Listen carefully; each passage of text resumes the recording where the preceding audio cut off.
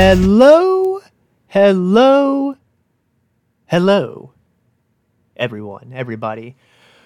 Welcome back to the podcast, Up and Down and All Around. I am your host once again with the platform most, Troy Reeves, here to talk about those platforming gems that you may have forgot about or time have forgot about, maybe for good reason. Who knows? That's up to debate. That's why I'm here to talk about. But today's episode is going into the deep of the platforming mascot of the early 2000s to late 90s here. Originally was supposed to be the game I wanted to talk about at the pilot episode. Originally, I played it back in late April, early May on Steam. Yeah, that sounds about right. But this was the game that kind of inspired me to... I mean, I had the idea about this podcast for a while, but this was definitely one of those games that really, really got my flow, like the juice going to like, okay, no, I think I can do something like this. Like this could be something to do. Like I got games to talk about, but I'm kind of glad I didn't go with this for the first episode. Not because it's a bad game per se, but I think Psychonauts is such a better way to start the podcast, in my opinion, a more memorable game, in my opinion here. But not to dock this game per se, because I do think this game does have some charm, and there is something in there. It just has a lot of just discount elements to it. But we'll talk about it a little bit more here today with my guest hosts on the show. But I am talking about the PS2, Xbox, and GameCube 2002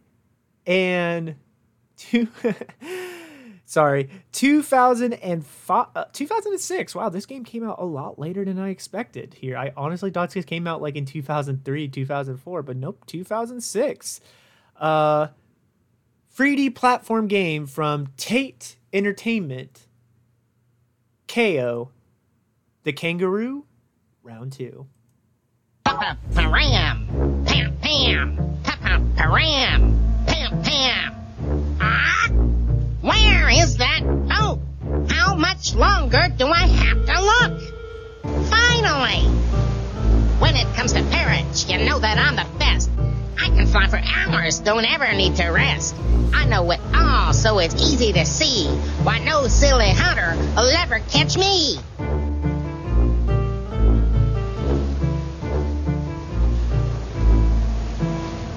So, I found you at last. Shh! Be quiet! Stop that racket! They'll hear us for sure! We need you. Only you can help us. The horrible, mean, cruel hunter has started to kidnap animals again. The hunter is surrounded by vicious henchmen. To get to him, you'll have to take care of them first. But Aaron, can't you see that I need help too? Let me think. Hey! Where are you going?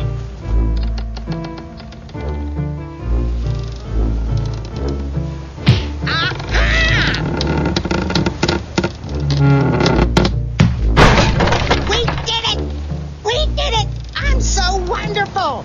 The ship will soon be docking. To move around, use the directional buttons. Press the action button to jump. The coins will show you which way to go. See you soon. And that's just a little bit of the intro from KO the Kangaroo, round 2.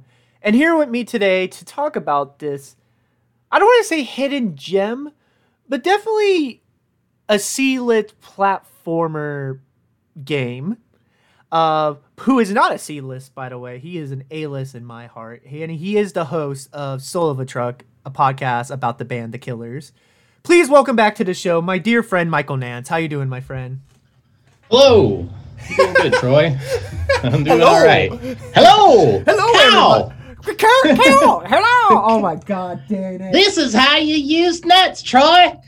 Oh, my God. We're already getting into the world of gaming. I just wanted to talk about the best voice acting in all of gaming. Cow the Kangaroo. It definitely took a class in the Sega voice acting course of the 90s here, for sure. As you could even you couldn't, unfortunately you couldn't hear it, Michael, but the audience, as you can tell, kind of hearing from the beginning of the clip of the game, the voice acting is unique, to say the least. I think it kind of has a charm. I do love games that kind of have these bad levels of voice acting, especially for games like this where it's like it's not really meant to be taken seriously. The plot is just meant to kind of momentum you to the game.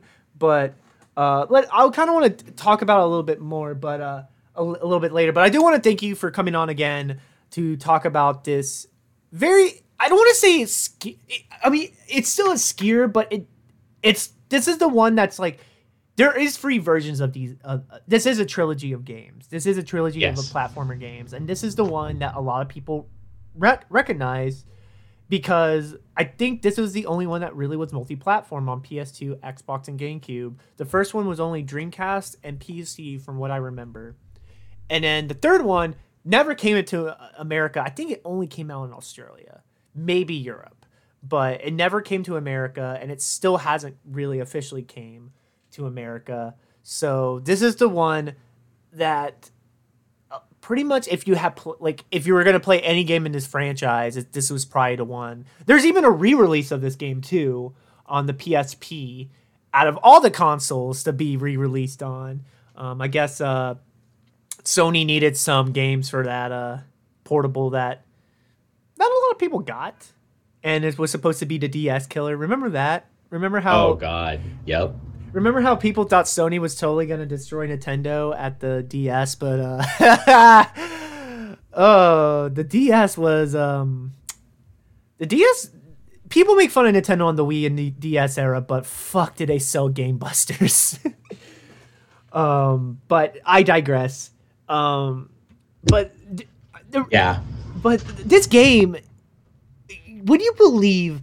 Out of all the games I have talked about, this is episode 7, I believe, that I'm doing as the recording this. So we haven't done a lot of games, but there has been enough I could dig up, like regarding the development of the game, how much it sold, enough to kind of feel like we can get into like the meat and gritty and see like why the game became as it was.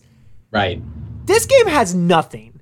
Like, I shit you not. Like, I mean, yeah, the Wikipedia, which I try not to go on Wikipedia too much because I do know it's not exactly 100% good source for information. But, I do my digging around, try to see, if there's anything about the game. People, is there retrospectives, things of that nature. There is nothing for this game. The Wikipedia is straight up just when the game came out, the fact that it got a re-release on the PSP back in 2006, which is so weird because it came out the same fucking year that it came out in America, which, okay. I mean, that kind of was the norm back then, I guess. And then the fact that it came on Steam, which that's the version that you and I played in 2019. At first for free, but then you can only buy it for $2, which is dirt cheap. And that's it. And the reception was mixed upon release. And the pilot description, it's just 2 sentences, and that's it. This is the most bare bones I have seen of information on a game. It's really interesting. But you know what that means? It means that it's prime real estate for creepypasta. Yes. The lost history of the Cow the Kangaroo Round 2 development. How the fuck is there not how is there not creepypasta to this game? Because there is stuff. No one played it. I mean, that's fair. I mean, there had to be enough where I remember this game existing. Do you let's kind of Oh, absolutely. I remember because I worked when I worked at Game Crazy is when I remember seeing this game because we still carried a lot of PS2 and Xbox stuff. So. I remember seeing this game, and it was this game, Ty the Tasmanian Tiger, and Taken the Power of Juju. Oh, I was like, fuck. What is the deal with all these companies releasing these half-assed platforming games, Because they made money back in the day. Oh, definitely. I definitely would say the 5th generation was probably more when there were primetime A-listers. But they still made a lot of money in the 6th generation. But definitely in the 6th generation, they definitely were starting to lose their luster because they were more interesting. Like, I mean, with your Grand Theft Autos, your Halos, your Metroid Primes, like fighting games were really starting to evolve into 3D. Like, there was just so much going on that like platformers were just not the big draw anymore. But these games still sold well because, well, anybody can play them, and Grandma little Timmy can enjoy his KO the Kangaroo Round 2 for Christmas when that year came. You know what I mean? I bet old ladies laughed their ass off at this dialogue. You know, if you bought this for like your grandson and you see that stupid beaver from like the first level, it's like, Cal! Hey, I need Cal! 80s nuts, Cal! Here's how you doing! Cal, this is how you throw nuts! People want to give shit to the Sonic Adventure voice acting, but... man. KO the Kangaroo, definitely take a course in the Sega voice acting of the 90s, which is basically, okay, we only have one night to record all our dialogue. We don't have any more money in the budget. We can promise you beer and pizza, and that's it. Yeah, I mean, pretty much. You can party with us while you're recording your lines. Because, I mean, what isn't it like a firefly or like a dragonfly that follows you around in this game that, like, gives you tips? I think it's a dragonfly. Dragonfly, and it sounds like it's or like firefly. A woman. Honestly, it like could be either stoned. one. She sounds stoned as fuck when she's doing her lines. I mean, you know? fuck, I would toke it up too in this recording session. If you press the action button, you can jump, cow. Give me a second, cow. Yeah. Oh yeah, that's the stuff. That constant shakes. Oh yeah, press the X button to jump. Cow, you don't always have to share your angel dust. Oh my god. But like, yeah, like I remember this game existing, especially like in the era. Like, I actually thought it was earlier. Like, as you can kind of heard in the intro, I thought this came out in like 2003, 2004. You know, like because the first one came out in the Dreamcast, which the latest that could have came out was 2001. Because at that point, that's when the Dreamcast was discontinued. So, you know, 2003, 2004 seems like a good time frame, like 2-3 years past like when it could have potentially came out last on the Dreamcast. You know, like that's a good time frame for a sequel to be pooped out, you know? 2006. Right. Like the tail end of the console generation. The Xbox 360 was already out at this point. We're releasing Cow the Kangaroo Round 2 on the Dreamcast. Like, I really want to know how much this sold because I would not be shocked if it hit 1 million, but because it was multi-platform. But I'd be really shocked if it went more than that because it's like it's one of those games where like people remember existing, but I cannot tell you anyone who played it. No, I mean, it was not. The only people I ever saw come in and buy this game were people buying it for kids. You know what I mean? As you should. Like but I mean also the people who are like, okay, well, I know that my kid will like, you know, Crash Bandicoot or something, but I'm going to buy him this game that kind of looks like it, but it's like only $10. That's fair. You know? That's definitely fair. I mean, I'd be shocked if this was actually sold for $50. Like, this had to be a discount game. Like, there's no way this was sold for $50. This was sold for 40 or 30 at release. Oh yeah, it had to be 30 or maybe, you know, because there was that slew of games that came out around that time, 2000, the early 2000s to mid 2000s that were started at $20 brand new on disc. You know, Gave like cheap bastards. Yeah, games for cheap bastards. So true. Classic X-Play gig. I love that. Here's to you, Adam Sessler and Morgan Webb. They're bringing G4 back. I know. They announced that today. I know. That one still blows my fucking mind. Like, who in your 2020 bingo? Who the fuck thought G4 was coming back? Whoever had that on your fucking 2020 bingo, you're goddamn lying. Okay, because no one predicted that. Oh my god. But anyways, as we digress, but yeah, like, I mean, because even today, like the Ratchet and Clank reboot of 2016 that was tied into the movie, which I fucking adore, which I would love to talk about on the show one day, came out for $40, and that game is a really fucking good game. So, but this game, like in that era, like again, I think 40 was pushing it. Like I think 20 or 30 honestly was realistic for this game. Yeah. Yeah, definitely. I would be pissed if I had to spend $50 to $60 on this game, but I only spent $2 on Steam, which I felt was a steal. You know? Oh what yeah, I mean? $2. And I mean, even the game was free for a bit. Yeah, it doesn't have like a crazy amount of replayability. You know what I mean? Yeah, like once you beat it, you're done. You're done. Yeah, there's really not anything else to do because like collecting everything isn't really worth much. I mean, it's not like the pain of Super Mario Sunshine where you just get like, the different graphic at the end of have a relaxing vacation. Fuck you. Yeah, right. Wow. Sorry, I know this is not about KO, but I have some beef with it because I've been revisiting Sunshine. And yes, I will be talking about Sunshine at one point. It is on the planner. You have my It's mandatory. I mean, it's fine. I mean, yeah. I mean, at some point you got to talk about the big. It's like saying you're not going to talk about Donkey Kong Country. Like, I mean, just cancel the pod. Just cancel it. I just cancel myself. Yeah. Cancel Troy. Cancel Troy because he's not playing Donkey Kong Country Tropical Freeze on the podcast. That game's a classic, which it is.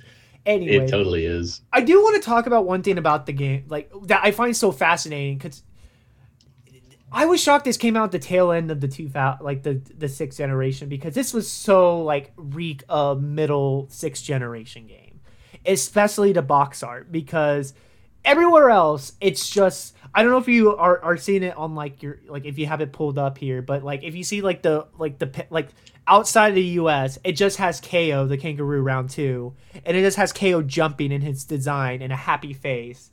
And it sells the character, like, the box art sells the game very well, in my opinion. Outside of America, it's like, it's this cute little kangaroo, and you're out for a cute adventure.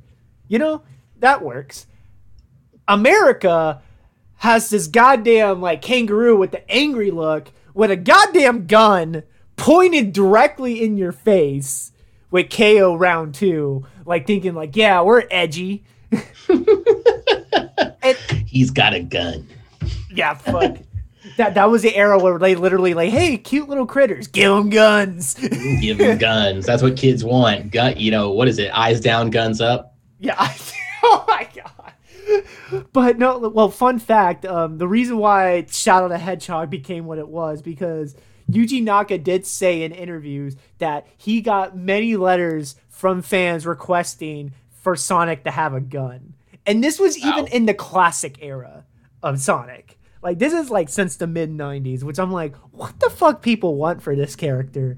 So it's just like, I don't necessarily blame people for marketing it that way in America, because that's what it was. The early to mid 2000s were a dark time for just edginess, and like, your game was not gonna, oh, you're playing cutesy Mario games? What a pussy. You gotta play. Welcome back to Spike TV. Yeah, when Spike TV was a thing, and G4 was a thing. Like, yeah, they really tried to market G4 as like a kind of like a Spike TV like network towards the end of it. Well, because that era of like mid 2000s. I mean, okay, you got to think about it. We're still in the thick of nu metal in 2006. Oh, yeah, Korn is still relevant. Yeah, Korn, fucking Trapped, all that shit was Linkin Park, rest in peace. Rest in peace. Limp Bizkit. I mean, people were on it. Limp Bizkit was still around. Oh my god. Yeah, man. They weren't at the height like they were in like 2000, but still. But no, it was a very weird time for like machismo in video games. Well, and the reason why is because, again, like I feel like I mentioned Grand Theft Auto a lot on this podcast, but in the sixth generation, Grand Theft Auto was probably out of every game in that generation, that one was the most influenced, because that game sold like crazy and every game wanted to rip it off.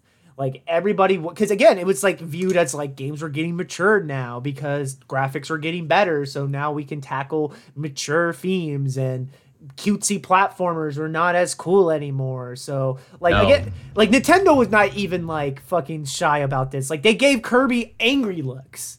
Like, Kirby, the most intimidated character of all, like not even like most passive character of all time. I mean, he can fuck your shit up. Kirby lore gets really dark, but like the design of Kirby is so meant to not be like in your face, fuck you, but somehow we still made him that way in the early to mid 2000s.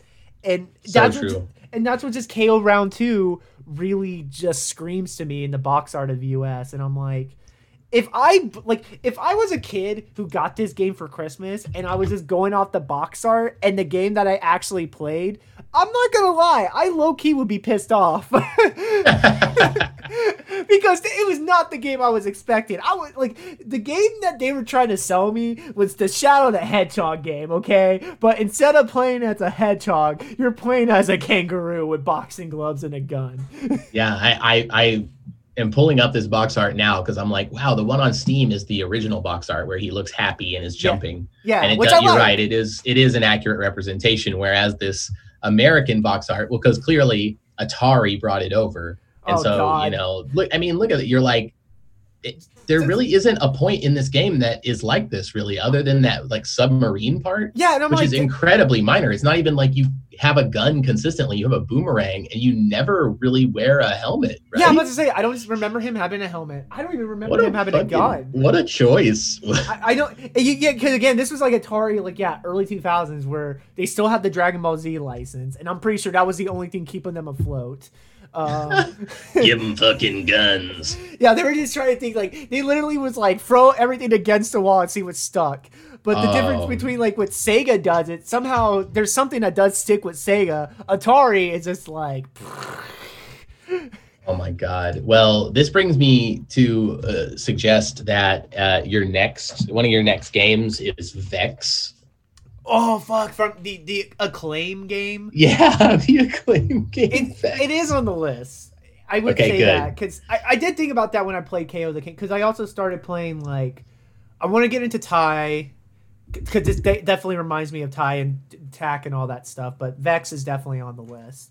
But I had them talk about the box art because I just had it pictured at so for some of our listeners who didn't play games in the early to mid 2000s, it was straight up welcome to Nuke Metal. It was, even they did it in children's game. It just blows my mind. And it's just now looking back on it, I'm like, man, that era of games does not hold up well. No, it does not. There's even some of the good games from that time are very, very rusty now.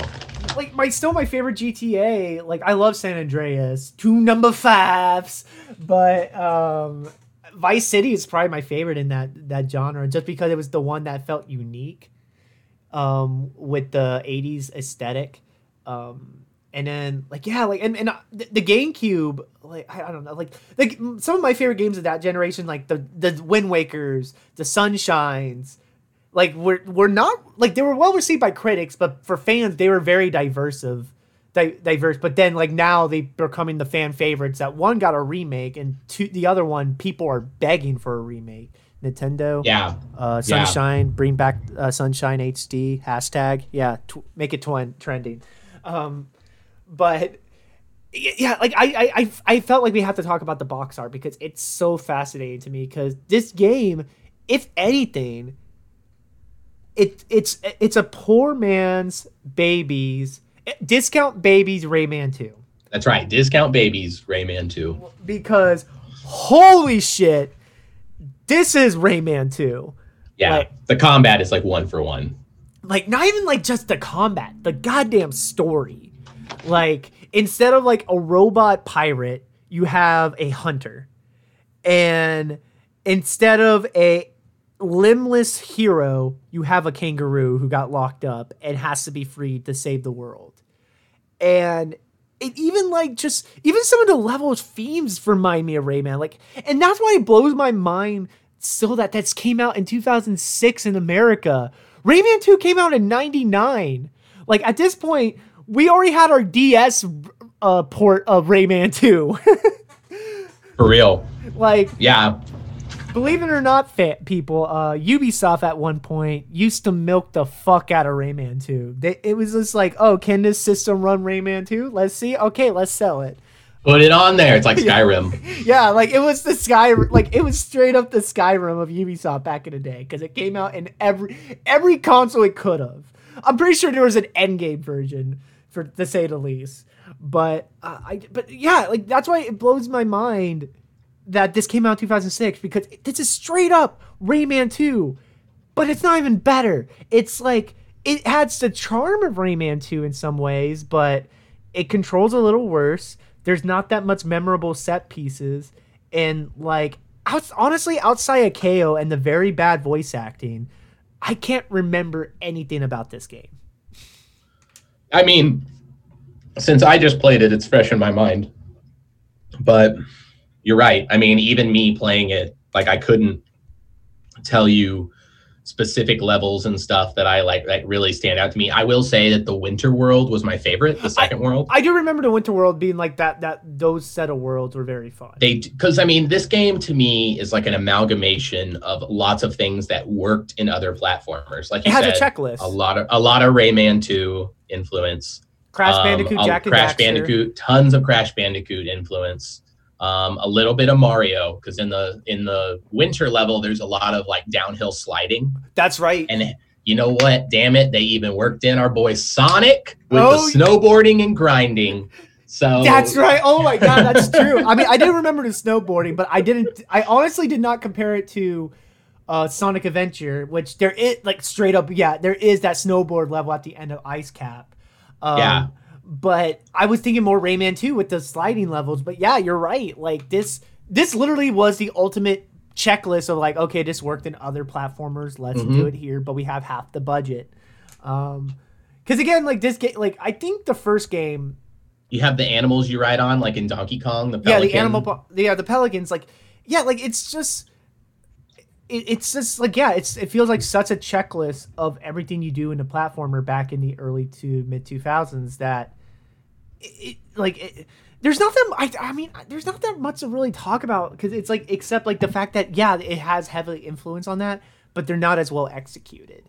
Yeah, I do like, and even how the presentation of the game is so very strange to me, because there is a story behind it. Like spoiler alert, it's Rayman 2. It's straight up. It's just Rayman 2. Like you are captured at the very beginning. One of your animal friends saves you. You escape the ship, and you're trying to save the rest of your animal buddies and beat this hunter. Just right. Instead of like instead of the robot pirates, it's hunters and pirates. But you know, Rayman does a much better job of like connecting all those pieces and making the story like feel coherent and like you're immersed in it. With Cow, it's just kind of like the Cliff Notes version. So like it's very unclear to me how like all of these characters fit together. Like the bad guys, you know what I mean? Yeah. Cow and his wants to save his animal buddies. Really, no further explanation needed. But when it comes to the bad guys, you got the shaman guy, like the first boss, like the weird shaman wizard. He is like How is he related to the hunter? How? Yeah, I thought he was more like not even magician. I thought he was more like technical, like a professor, like just a weird. No, he's a shaman. He like uses magic. I remember and science. With science. Oh my god! Yeah, like it's just it makes no sense. Like like there's no it's just basically like that was in that game. Like, let's throw it in. Oh, that was in that game. Let's throw it in. Like, it's straight up like a hodgepodge of all the major platformers, the A-list, and even some B-list platformers, and put it into the C-list game. Definitely, because when did the first Ratchet and Clank come out? 2001? 2001, 2002. I'm gonna...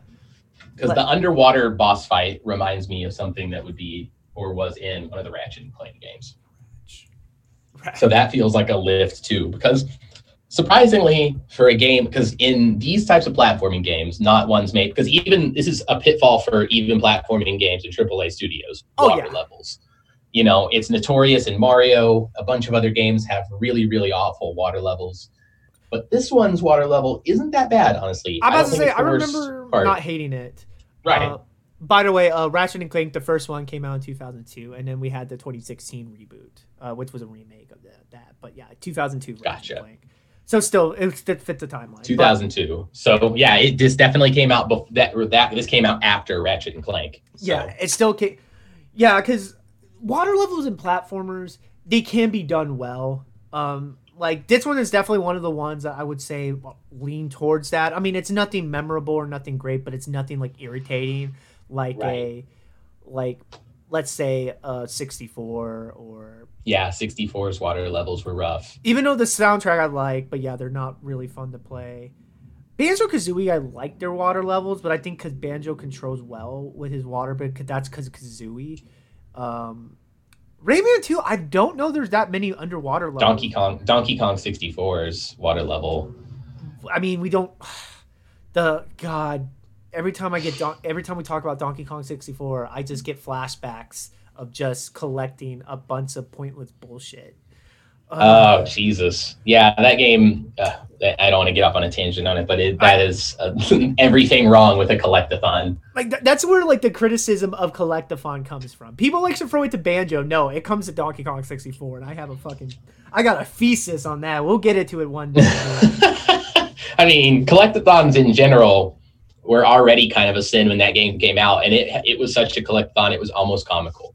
And especially Rare. They like because they're in that era of Rare. They were so tongue in cheek that they kind of had to do it as a joke. Like I feel like they did it as a joke, but I would not be fucking surprised. Like I would like that better than them doing it intentionally. Be like, well, we don't want to make more content, so we're just gonna make a bunch of fucking collectibles. Yeah. Oh God. But we'll talk about that at one point because I digress. But no, yeah, like with K.O. the Kangaroo, shit. Now I kind of forgot where we're going off of. Damn it, Michael. Oh, with that, no. Hey, look, I'm sorry. We were talking about it being a checklist. That's and right. Also, checklist. It's underwater level, and from the underwater level, we're talking about bad ones. So. Yeah, like bad one, and this one is fine. Like again, like it controls very well, and it's just that's just the thing about this game to me. Like I like this. I do like this game. It's gonna make it. So far, I feel like we're making it sound like we don't really like this game. No, I had fun with it. Like I had my blast with it. I mean, yeah, it has its moments. It has its moments for sure. Yeah, like it's very charming. I like KO's design. Like KO as a character is a perfect idea from a B to C list platformer to me. Like this is what I really like about the design. Like it's cute enough that it can sell it to the kids, but it has like, it's an animal that makes sense for like a platformer, and the design of like the boxing gloves and the shorts, silly, but works.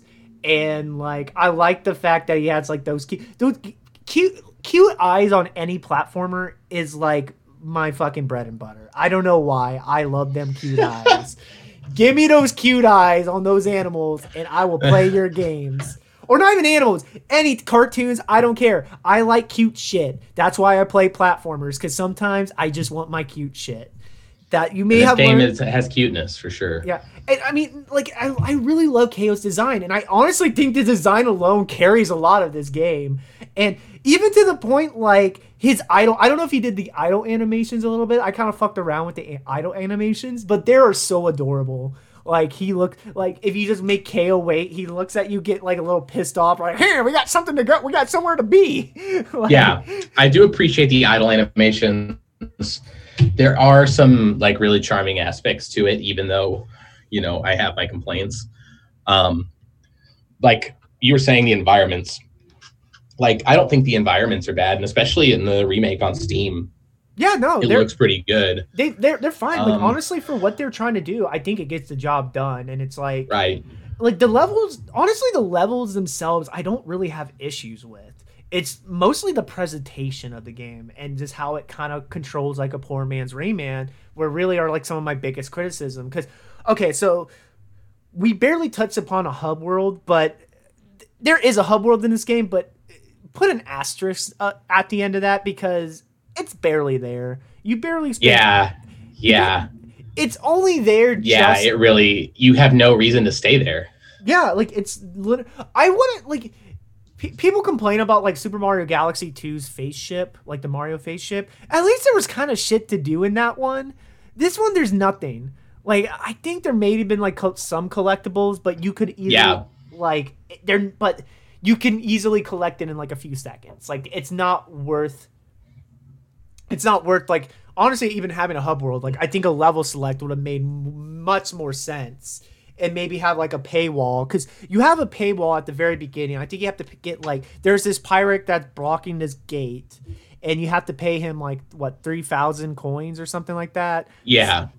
Which you don't have. Like you start at 0, and it does take a while to get it. Like basically, once you get to the 3,000 coins, you're starting to get to the end game. But like that's it. Like the only reason why the hub world exists is just for story beats to happen, and that's it. Yeah. And absolutely. It's not even interesting to explore. Like there's really nothing fascinating about it. No. I mean, I'll make a bold statement and say if your hub world doesn't have a secret level or a secret zone available to it through exploration, don't even bother.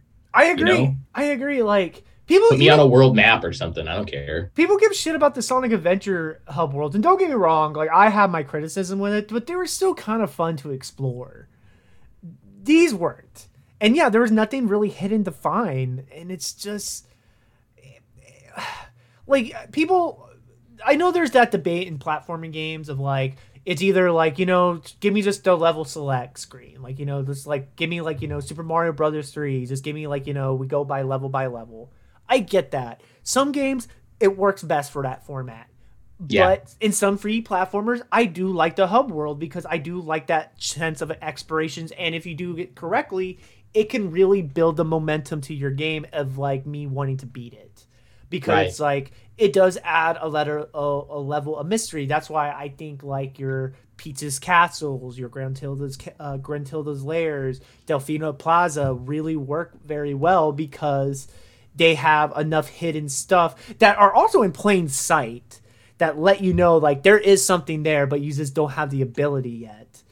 And then as you progress further in the game, you do get to see this hub world grow until its end game, which that's why I think hub worlds work so well, because they gravitate with the game with you, and it adds the level of mystery to it.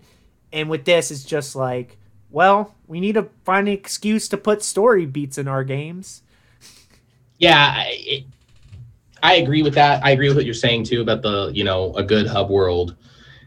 Creating an air of mystery, and also because using the reference of Super Mario World 3, where you have like an overworld map that you just move your character from one area to the next, and like some areas are blocked by like like you need a hammer to get through the blocks, or that is certainly a way to do it. But the advantage of taking the 3D space and creating that hub world is that you kind of don't know where the end is. It isn't obvious that, when you go into Peach's Castle, well, other than like the Bowser, there's the Bowser frame, but it just makes the space feel so much bigger. When you're looking at a 2D map, you're like, oh no, well, I know exactly where the end is, and I know where everything is because I can see it. Yeah. When you're looking at the 3D space, you're like, what is there to explore here? And in Cow, it's like, okay, there's like a homeless beaver on a bench, a train, that pirate guarding a gate, and then like 2 other things, and that's it. And you're just like, all right, well, I guess I'll get to the levels. And they're not even like connected well. Like when you like go into the levels, like the world levels, they don't even like connect those very well. Like how you get there, it's like, like this tree. Oh, you're going to this forest. Okay, that kind of makes sense. I don't even know like the snow level, like how you get to those, but it doesn't make any sense. I remember it's like, okay, this is kind of jarring. Yeah, absolutely. Taking the train to the snow level. That sounds about right. Yeah, you get into the train, it just zooms off and takes you to the snow level, which is, that you get. I definitely, with this game, being made in 2006, I get the like really strong like mid 90s loading screen vibes from going in between worlds. That's very jarring too, where it's like, by this point, most games had like a way to like softly enter you into a loading screen or into some sort of waiting room. Yeah. But this game's just like, you go into a door. Now you're looking at like a Windows 95 loading screen. So yeah, I mean, even like I think 64 kind of even did that with like the like when like the with the intro stuff. Like I was pretty sure that's the reason like to load up the level. Yeah, exactly. Slow fade in. Yeah. With a song, and it shows you like the available quests through the stars you can achieve, and then you get into it. But it's not just like Bap, you're at a loading screen. Yeah, it's just so weird. Like the presentation, like I would say it's far from poor. Like there is some No, effort. definitely into it. not. There is There's the HUD is good. That's the big plus. I do think the HUD when you're actually playing the game and controlling Cal is good. It controls decent. Like again, I still think Rayman, like the inspiration this game has, controls better, but it's far from a bad controlling game. Like it's the controlling Cal himself, or is his name KO or Cal? I pronounce it KO because that's how I heard people pronounce it, but I could see it also as Cal. Honestly, when I just played it, the Beavers and most of the other characters called him Cow. But I also have like, hey, KO. Like, I don't even know if there's even a consistency on that now. Because now the more I think about it, I was like, yeah, they do say that. But then I do remember some characters say, hey, KO. KO. How do you use nuts? That's the most memorable part of that game to you, huh? Yeah, I mean, I just remember laughing at that playing the game. Just him saying that, the stoned dragonfly. And then the bad guys for Hunter. by and large, the Hunter. He reminds me of first Cortex. bad guy. Yes, he definitely reminds me of Cortex. He's like Safari Cortex. The shaman human is he just has like 2 lines of voice acting, but they're just like really gruff. And you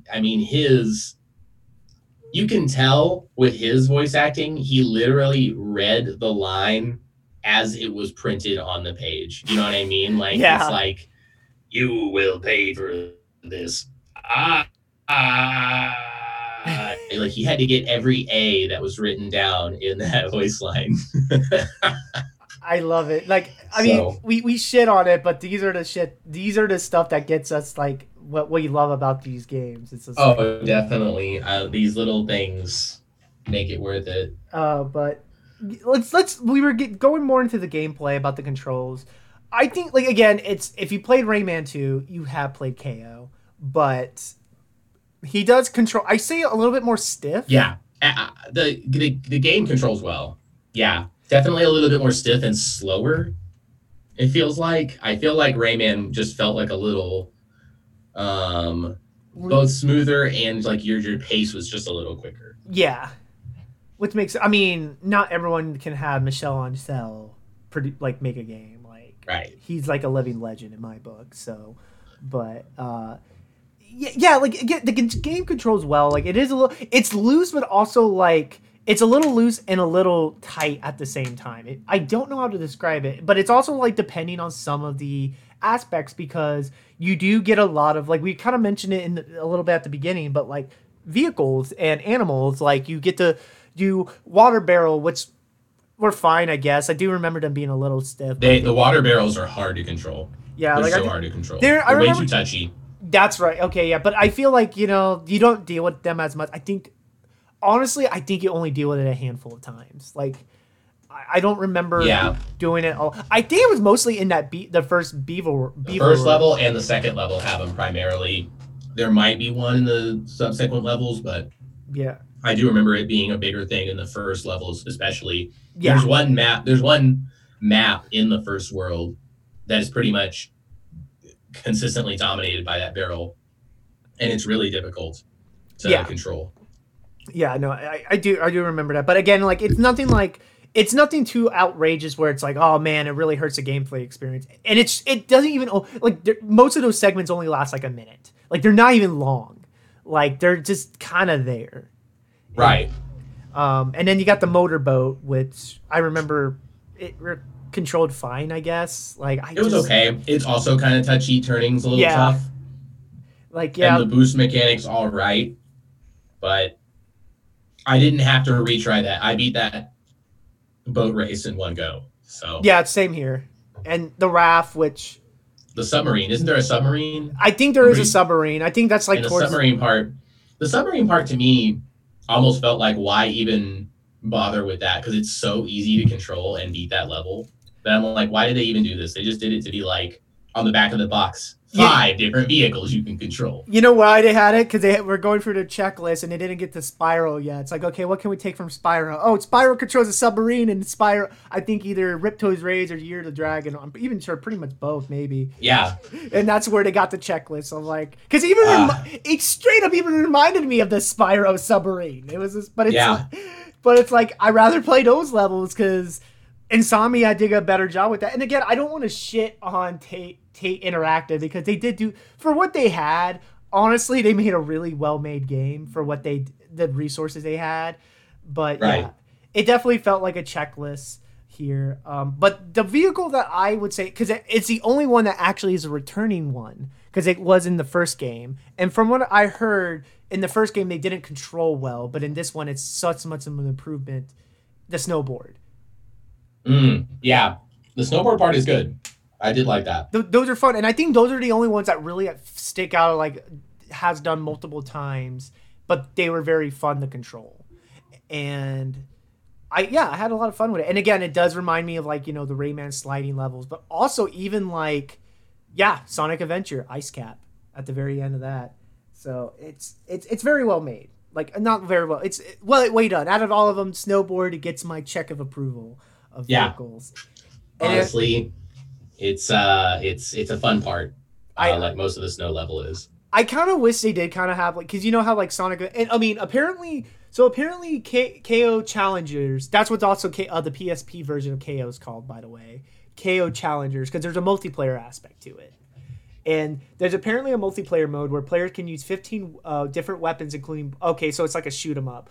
Oh, that's kind of lame. I was kind of hoping like there's maybe... like how like Sonic Adventure or like the games in that era would kind of have a multiplayer mode tack on, and it would just use a lot of those vehicle modes. I would love to kind of have a versive mode with the snowboard. I think that'd be kind of cool. That would be cool. Like maybe a race or like a race, like Sonic Adventure 2 battle style, like a race type stuff. Like who can get to the end of the goal quickest. That would be fun. I would like that. I mean, if you did some touch ups, but otherwise, that would be fun. I cannot believe they released this game for the PSP too. Man, they really wanted to make KO a thing, man. They really tried. If you're gonna make a platform mascot a big success, you know what console you put it on? The PSP. just look at Daxter and Clank. Oh God.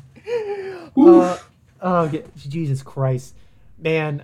I do want to tackle those games one day. I mean, they're not going to happen anytime soon because I'm not planning on getting a PSP. But one day, I think. Can you play PSP games on the PS3? Like the PlayStation Network?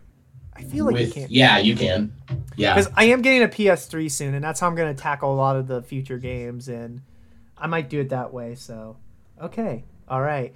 You guys got a little bit of a behind the scenes of how I pick my games.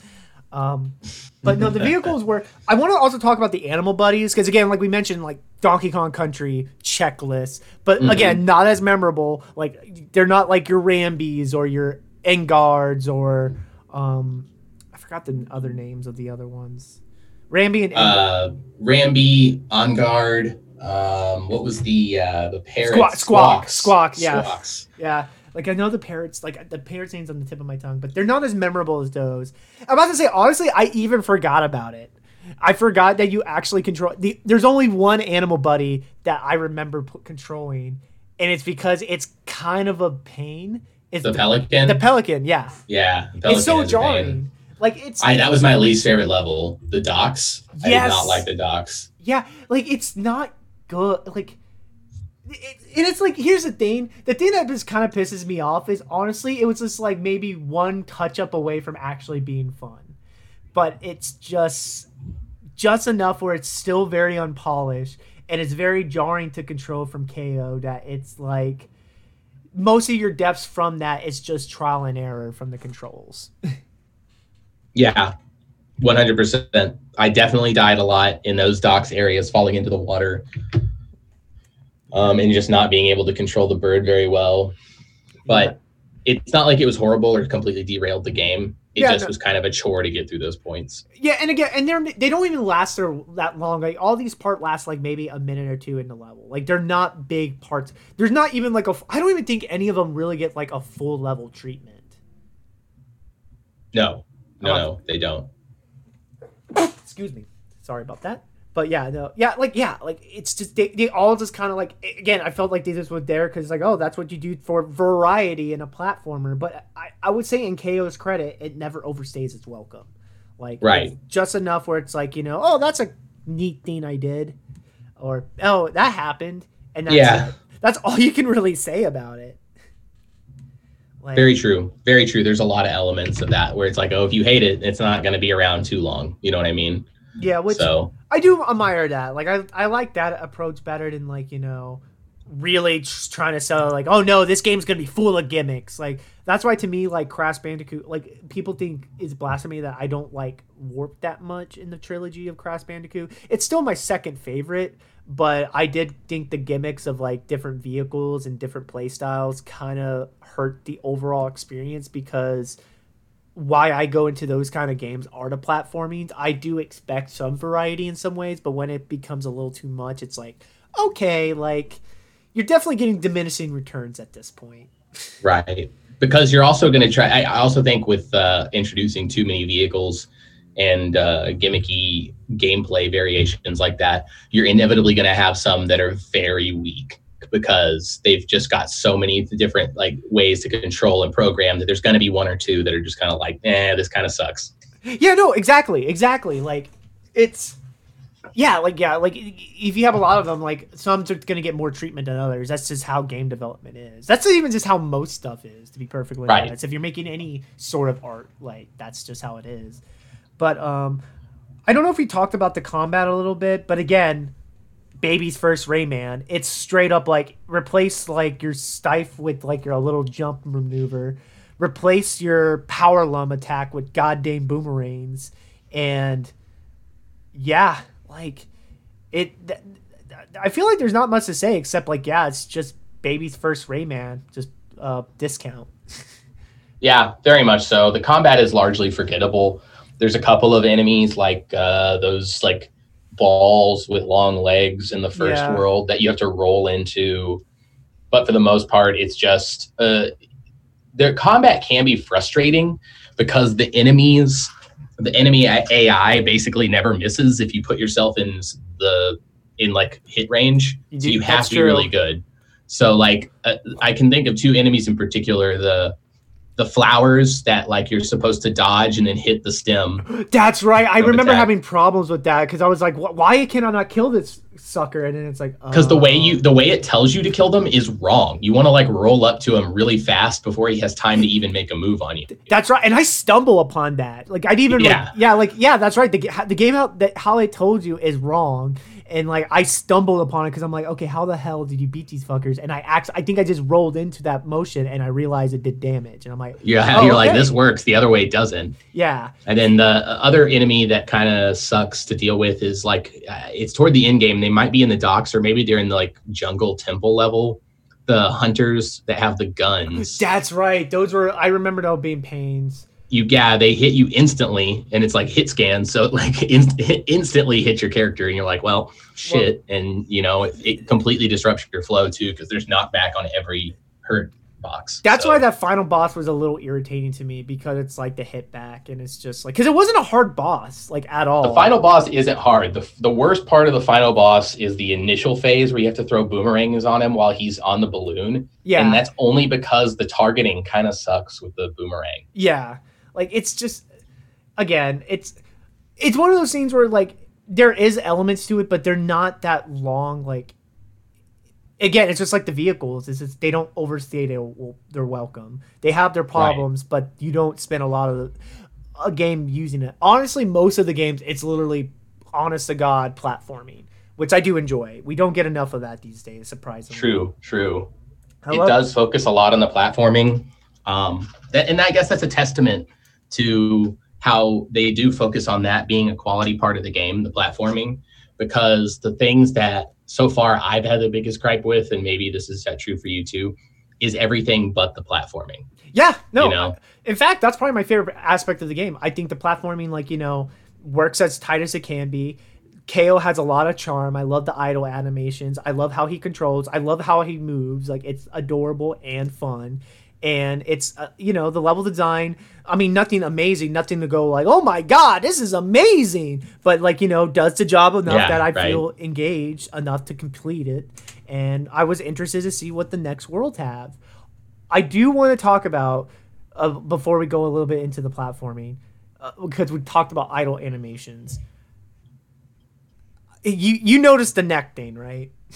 Yeah, the thing, and when you go underwater. So I am shocked it's not a meme. So for our audio listeners here, so when KO's underwater, like when you're in a body of water that you can be in, because there is a body of water that can automatically kill you. But if you're in a body of water that, you know, doesn't kill you, your neck will go up the deeper the water goes, to the point that your neck gets stretched up really weird.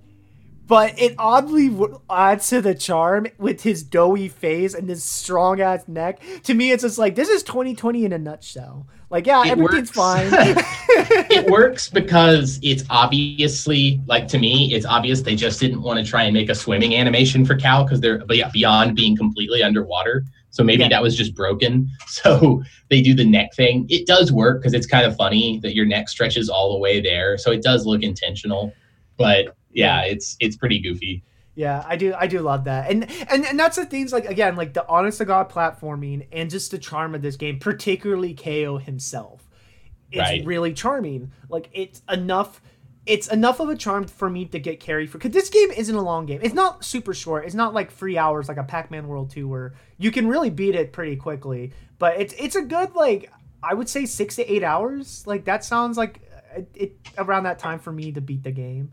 Like, and I did it passively. Like, I did like a casual playthrough. Like, I would play it maybe like 45 minutes to an hour at a time, you know, and playing it and trying to collect everything would probably take you about 12 hours, I would think. That sounds about right. But spoiler alert, it's not worth it. There are bonus levels. Is about 8 hours, 10 hours. Yeah, there are bonus levels. They're not fun and they're not worth it. So if you do play the game, don't even bother. And yeah, like, even collecting everything, I don't think really does anything. I don't think you get like a special ending or anything like that. Or but yeah, if you do want to collect everything, it's probably be closer to 12. But yeah, if you just do it like a casual playthrough, it's like 6 to 8 hours. Which again, it's not like a long like, there always been that argument of just like how long games should be. For games like this, I think 6 to 8 hours is that perfect length. Like that, I feel like I would get if this was new today, in like, if I was back in like 2006 and I played this for $30 and it was 6 to 8 hours, I feel like I would have got my money's worth. Yeah. And, but we played it for today in the Steam version for $2 and I still feel like I got my money's worth. But again, like, I do think this game, the charm really sells it. The platform is very fun.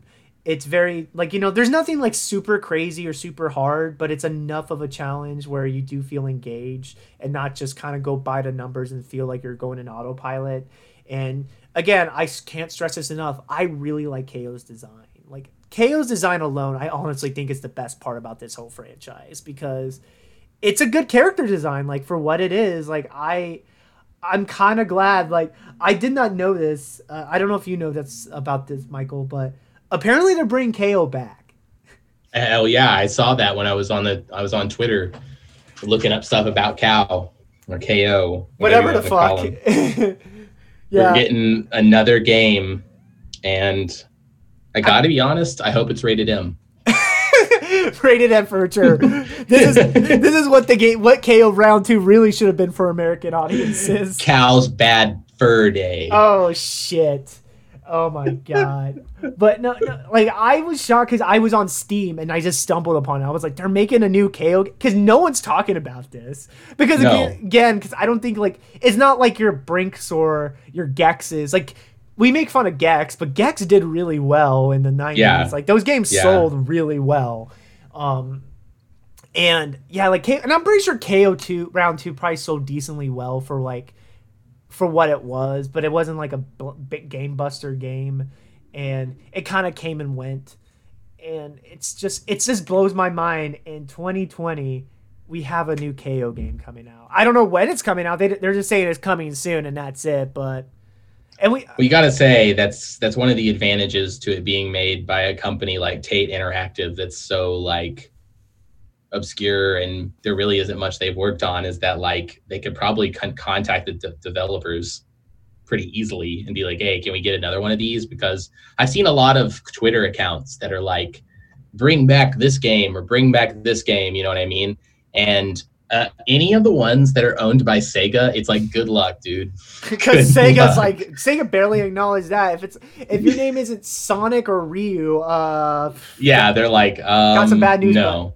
Skies of Arcadia. I mean, Skies of Arcadia would be a great RPG to bring back into modern times. I would love a new Skies, or even a full remake of the original game, you know, in modern graphics. Would love it. Here's the thing, that can happen. If anything, Streets of Rage 4 kind of taught us this year. Like, those can happen. It's just Sega's not going to be the one making them. Sega's just going to outshoot. It's like, oh, yeah, you can make it.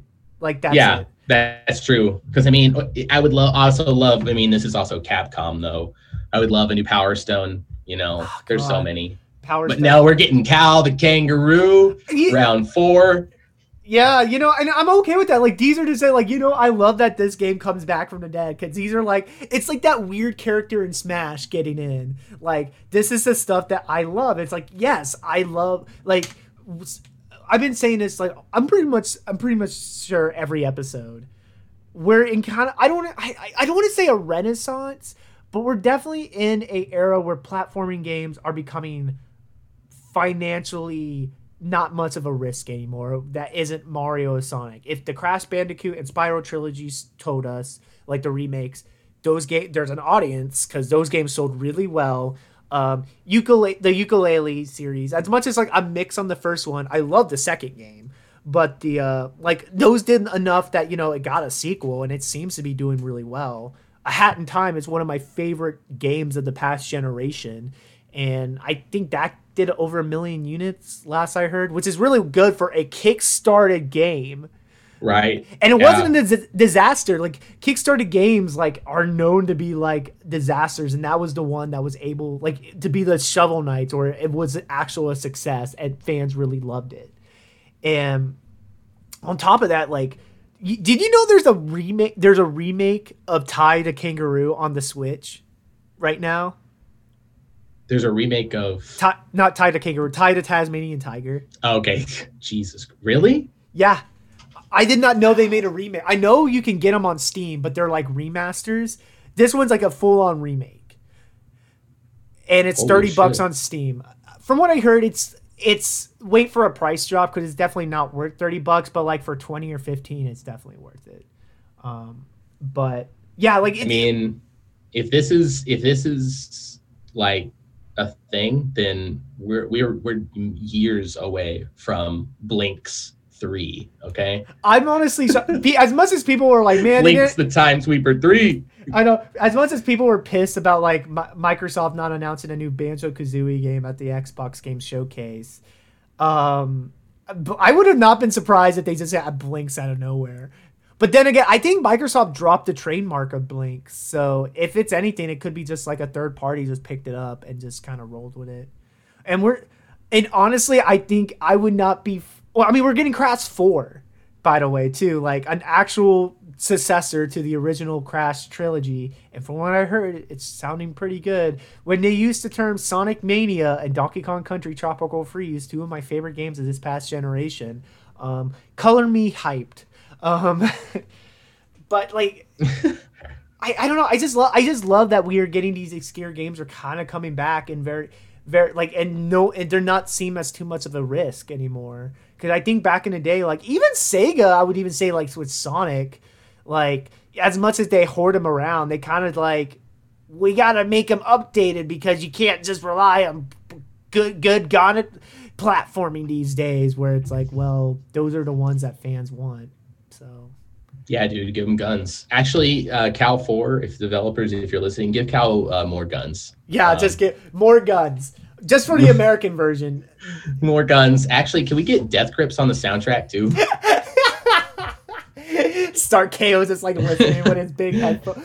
The headphones that cover his like are on his eyes but not on his ears. Yes, gotta be. And then you just hear got my yeah, we need some hardcore Cow the Kangaroo action. This is why we're not in charge of any games, because our games will be so bad. They would quickly turn into a fever dream. Oh, they will. I mean, here's the sad part. I think I was talking about it with Chris back in our Gex episode, but honestly, I think I would not be shocked if we get a Gex remake any day. Like, I think that's happening. Definitely. Especially the months that it's still a relevant meme. Gex is a relevant meme in 2020. How the fuck is that possible? We need a full Gex reboot with a star-studded ensemble cast. Get Gex voiced by Jim Carrey. And let's just pop the top on Gex and make him the next big thing. Do you keep the 90s references, or do you make completely new Iskir 2020 references? Oh, we gotta get new references, new worlds, like, that are completely dystopian. And we're just gonna enter a new era of Gex. We're also gonna get a Gex MMO. So it's Square Enix owns the right to Gex, by the way, because it's from Crystal Dynamics. So do they really? Yes. Oh my God, we gotta give Gex the full weeaboo treatment though. Man, imagine a Gex game that is fully produced and directed by Square Enix that has the same level of graphics as Final Fantasy. Highly detailed, beautiful Gex. It would be a financial disaster, but I'm all for it.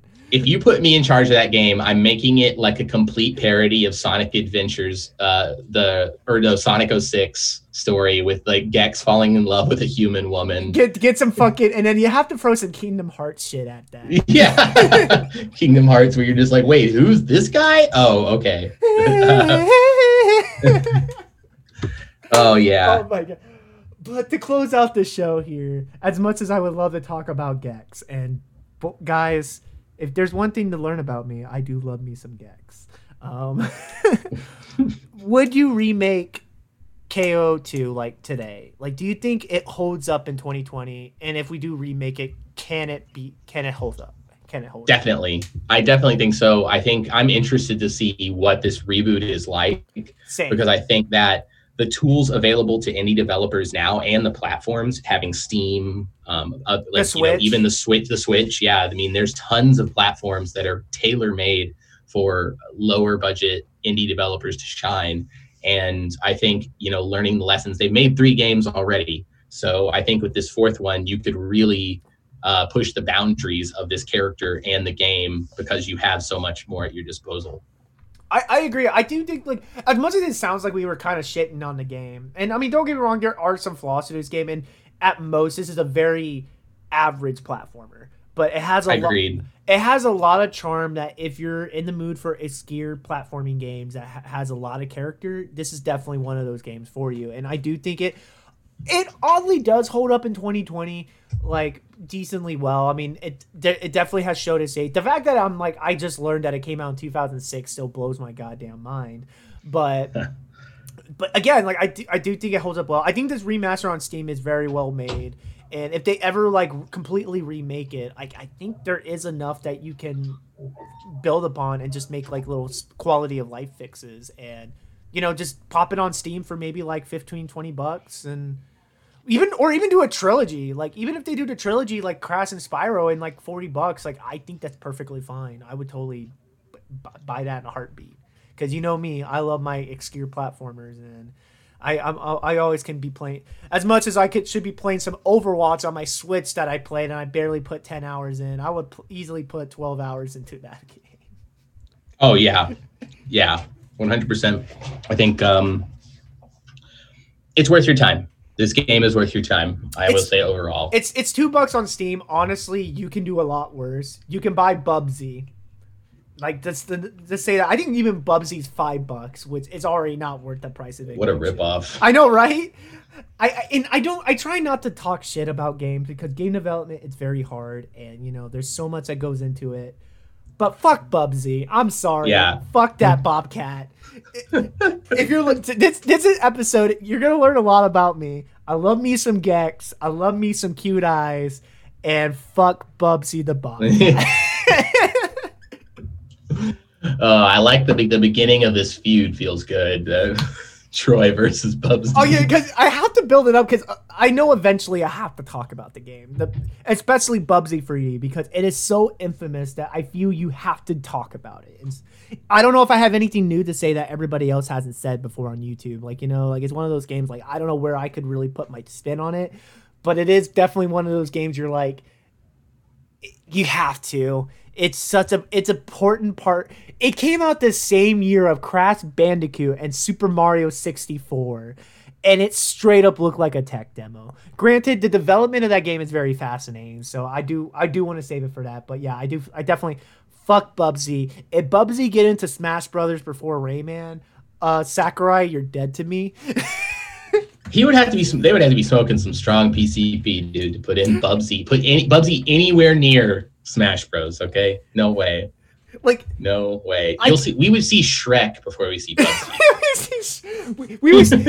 we would fucking see Sora before Bubsy. Yeah. Oh, I mean, Sora could be. I would be like, oh yeah, that makes sense that they got Sora in there. Like, to be completely honest with myself and the world, if Shrek gets in, I'll both lose my mind, number one, and two, I mean, just be stunned. It's just, there's no way they're gonna put Shrek in that game. But I'll main him day one. Oh, I know. You're like, Donkey Kong's no longer my best friend. Shrek's my new best Shrek's my new best friend.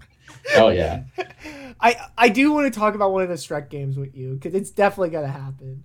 Oh, I'm in. There's a lot of games that came out. God, I still find it weird that Shrek is still somewhat relevant in today's era, because they're rebooting Shrek. They're rebooting Shrek. It's such a period of its time, but people love the fuck out of that green even the point that like there's a joke in Shrek 2 that surprisingly aids well, of like the cops ripoff and like Eddie Murphy's donkey character saying police brutality. You're like, what the fuck? This was 2004 in a kids film. Like, people were like, oh, the world was always not this fucked up. No, it has been. We were just a lot more quiet about it. Oh my That's very true. But oh my god, I digress. But yeah, eventually one day we'll talk about that fucking Bobcat. We'll talk about some Shrek games, and KO the Kangaroo Round 2 is totally worth your time. It's not a long platformer. It's only $2 on Steam. I wouldn't even be shocked if they throw it again for free in a couple weeks. Honestly, it seems like they do that every few months. So if you do stumble upon it, it's definitely worth the pickup. I definitely give it a recommendation here. And yeah, that's pretty much it. I feel like we kind of rambled a lot, which kind of set like it's. I mean, I do like the freeform format, and I do feel like we had a structure. Like, we did talk about everything we wanted to talk about, but we definitely like kind of gone on to a tangent on some other things. But if anything, it just adds some personality to us and just lets the audience know what our love and dislike for platformers, and maybe give them a little. Oh yeah, definitely. Hopefully, I mean, yeah, it did get a little off topic and stuff, but I felt like it was fun. It felt like had good energy. Well, because also like a game like this where it's like, really, this is there's not that much to talk about. Like, there is enough where I feel like it justifies an episode, but it's definitely like, okay, you gotta air it out. I think we're just kind of like spitballing here, because yeah, with a game that has as little information as that game does, I think we had to vamp. Yeah, because like every game so far, I have found enough of development, because again, like you guys know, like we talk about the development, we talk about our attachment to the game and stuff like that, and it's like the most we could say is that we were aware about the game and stuff like that.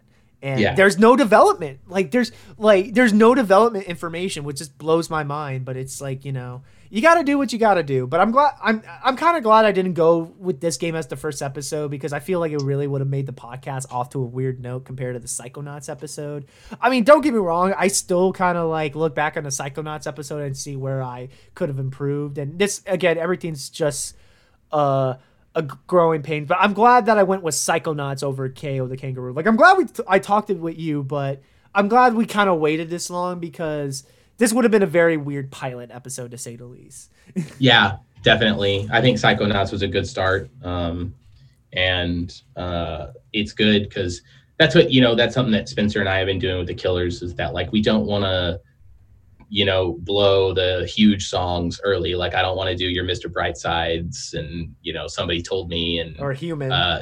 Human. I can't just drop those in the early episodes because then we're doing literally every Killers song, so we have to like do some of the stuff that's just in between that nobody really cares about. I mean, yeah, and I mean with this whole podcast for us here. By the way, everyone, if you haven't noticed, Michael Nance, my lovely co-host, guest host of the evening, this podcast here, he does host a wonderful podcast that with our good friend Spencer, who I actually guest starred on an episode, guest host, I believe 2 weeks ago or something like that. We talked about Interlude and the concept of soft concept records, which was a very fascinating take, to say the least. But give them some love. It's Soul of a Truck, a podcast about the Killers.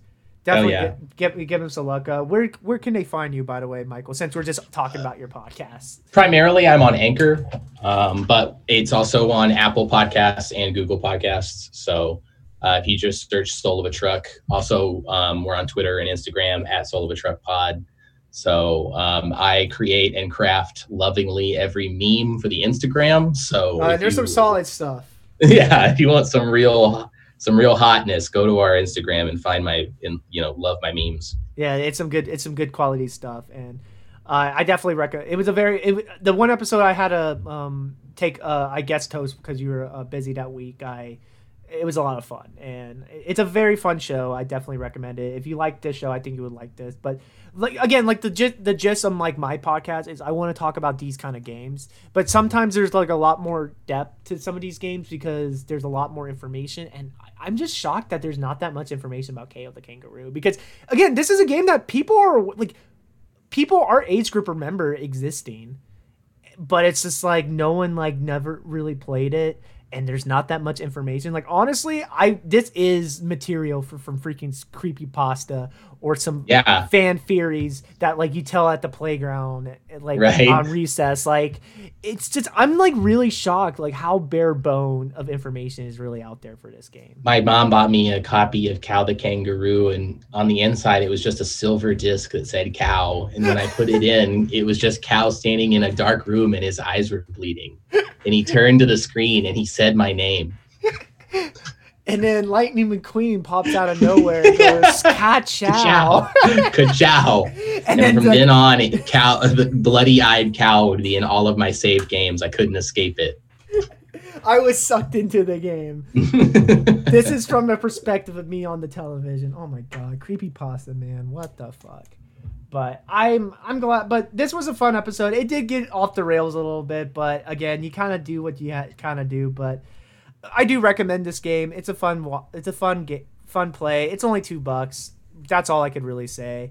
But we already know where you can find you, like Soul of a Truck. Is that correct for the yes, podcast? At Soul of a Truck Pod, and Soul of a Truck Podcast is on Anchor and Google Podcasts and Apple Podcasts. Pretty much anywhere you listen to podcasts, you can find us. Dude, fuckers. I'm not even on Apple Podcasts. I tried, but apparently the cover art that our lovely friend Stephanie made for me, which I still love to this day, apparently like copyright, like because of like the Sonic and Banjo and Mario. Apple Music, Apple Podcasts won't take it up, but I got it on Spotify, I got it on Anchor, I got it on everything else, so that's all you need. Anywho, but thank you again, Michael, for coming by. I know we had a little bit of a loosey goosey episode, to say the least, but I'm glad that we kind of had loosey goosey with you, because I feel I could always get loosey goosey around you, Michael. But also, what an honor! I'm happy to loosen your goose. And also, you know enough about platforming games as much as me, and I definitely want to talk. I'll definitely have you back on the show, because I definitely want to do some concept questions and discussions about platforming games, because I definitely feel like we can definitely go on a while about that, and keeping ears onto that. I have plans for that as well, but always a pleasure. It's always a pleasure talking to you, and thank you again for playing this obscure platforming game with me. Oh yeah, man. It was fun. It was a lot of fun. And thank you to the audience. I know this was a little bit of a loosey-goosey episode, but I hope you had a good time. I hope you guys check out KO the Kangaroo round 2. And yeah, like that's all I could really say. Thank you again. Thank you for supporting the podcast. If you want to follow the show, it's on Facebook, Instagram, and Twitter, Up and Down and All Around. If you want to email me, it's upanddownandaround@gmail.com. Also DM me on Twitter, Instagram. I do reply there if you have any questions about the podcast and if you have any suggestions or anything like that. And yeah, thank you guys again for supporting the show. And until the next time, everybody, stay safe, wear a mask, and be good to each other.